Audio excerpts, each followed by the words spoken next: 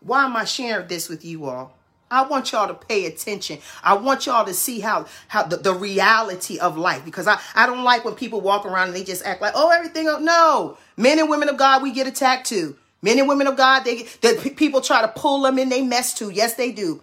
They're attacks. This is what the enemy does. What is his assignment? Kill, steal, and destroy. See, but we got to know who we are in Christ. Stand firm. It's important that we understand what it means to stand and keep on standing. Not just to say it. Oh, I put on the whole armor, God, so I can withstand against the wiles of the enemy. You better know what that means. So when the enemy comes your way, we know Ephesians 6:10. Finally, be strong in the Lord and the strength of his might. Put on the whole armor of God, that you may be able to stand against the schemes of the devil. For we do not wrestle against flesh and blood. We don't wrestle against rulers, against authorities, against cosmic powers over this present darkness, against spiritual forces of evil in heavenly places. Therefore, take up the whole armor of God, that you may be able to withstand in the evil day. And having done all, they're going to keep going. Them blows going to keep coming. Having done all, what do you need to do? Stand firm. Stand firm. Stand firm. Because he's coming. He's going to try to destroy what you worked on. Some of y'all been working on business. Some of y'all been working on your family. Y'all been fasting and praying for family. Lord, bring my family together. Heal my family. Deliver my family. Save my family. Some of y'all been fasting and praying. Lord, my business. Lord, I pray right now. Lord, open it up. Doors for opportunity. Give me favor with those who are sitting in high place. Y'all been standing firm. Y'all been praying. Y'all been praying. What the enemy say? Oh no, they getting a breakthrough. That breakthrough about to happen. What he going to try to do? He going to try and come and attack. And he going to try to use things that's close to you. Oh, your baby girl. Oh, your baby boy. Oh, your husband. Oh, your wife. Oh, this, that.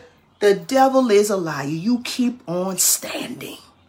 And let me tell you something. When the enemy tries to rear his neck up at you, you stand first. You look eye to eye and you rebuke that devil in the name of Jesus. I'm tired of the foolishness. I'm sick and tired of this dumb spirit that keep thinking that they can attack the people of God. Don't you know the word says, touch not thy anointed? You better stop playing. You better stop playing with the people of God. You know what you need to do? It's better for you to put a rope around your neck with the weight and jump into the sea rather than mess with the child of God. You better know who you're dealing with, who you're talking to. You don't respect that flesh of the person. You better respect the Spirit of God on the inside of them. It's time to stop the foolishness. It's time to stop the playing. It's time to stop all of this joking and one foot in the church, one foot. Stop it. Stop it. Men and women of God, you should not be laying up with one another. Men of God, you should not be laying and spreading a loose seed each and every one to one man, one wife. Cut the foolishness out.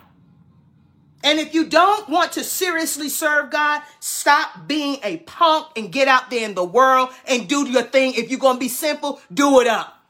Don't bring your mess into the church.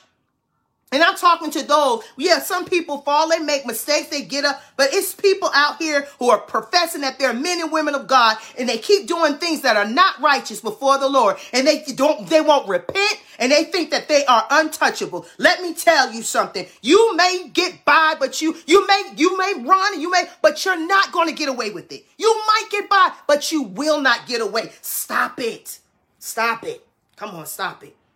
Those of you who are listening, I want you to get the same attitude I got right now. I'm sick of the devil and his games. I'm sick of the foolishness that keeps trying to come after the church, that keep trying to come after the men and the women of God. Come on, saints of God, we got to get on one accord. And we got to let them know, the enemy, you're not going to play with the anointing that God has given me. It's time to stop it. It's time to recognize once what God placed apostles, pastors, evangelists, prophets, and teachers in the earth for the edification, to build up the body of Christ, to build up the church, to exhort, to reproof, to make sure that the people of God are encouraged, that we're not here to be played around with. That's not what we're here for. Just because a man and a man of God or a woman of God, they have a meek and a mild spirit, that doesn't mean you talk to them any kind of way. You better pray and think twice before you bring foolishness to a man or woman of God. I'm telling you, don't play with the things of God. Don't do it. Respect the anointing. You may not respect the flesh or the form, the spirit in which encases the anointing, but you better respect the Holy Ghost. Don't play with the Holy Ghost. Jesus himself said, look, you can talk about me. He told him, he said, talk about me, but you better not blaspheme the Holy Ghost. See, because there's no repentance for that. Jesus had to let us know. He told us that. Stop playing with things of God. God bless you, Pastor Thigpen. Good to see you here on the line. Look with me at Luke, in the book, Luke, chapter 17. Chapter 17, reading from the first to the fourth verse. Luke 17, 1 through 4. Then said he unto the disciples, it is impossible, but that offenses will come. But woe unto him through whom they come. All right, it's impossible for us to think offenses are not going to come.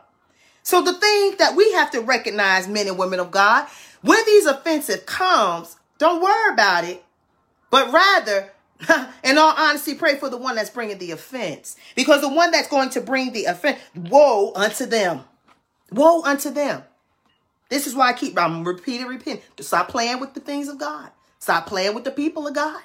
Don't do that. If you don't understand something, shut your mouth. If the enemy is using evil imagination for you to come up with a scheme or to come up with a lie or to come up with a plot, you need to rebuke the enemy.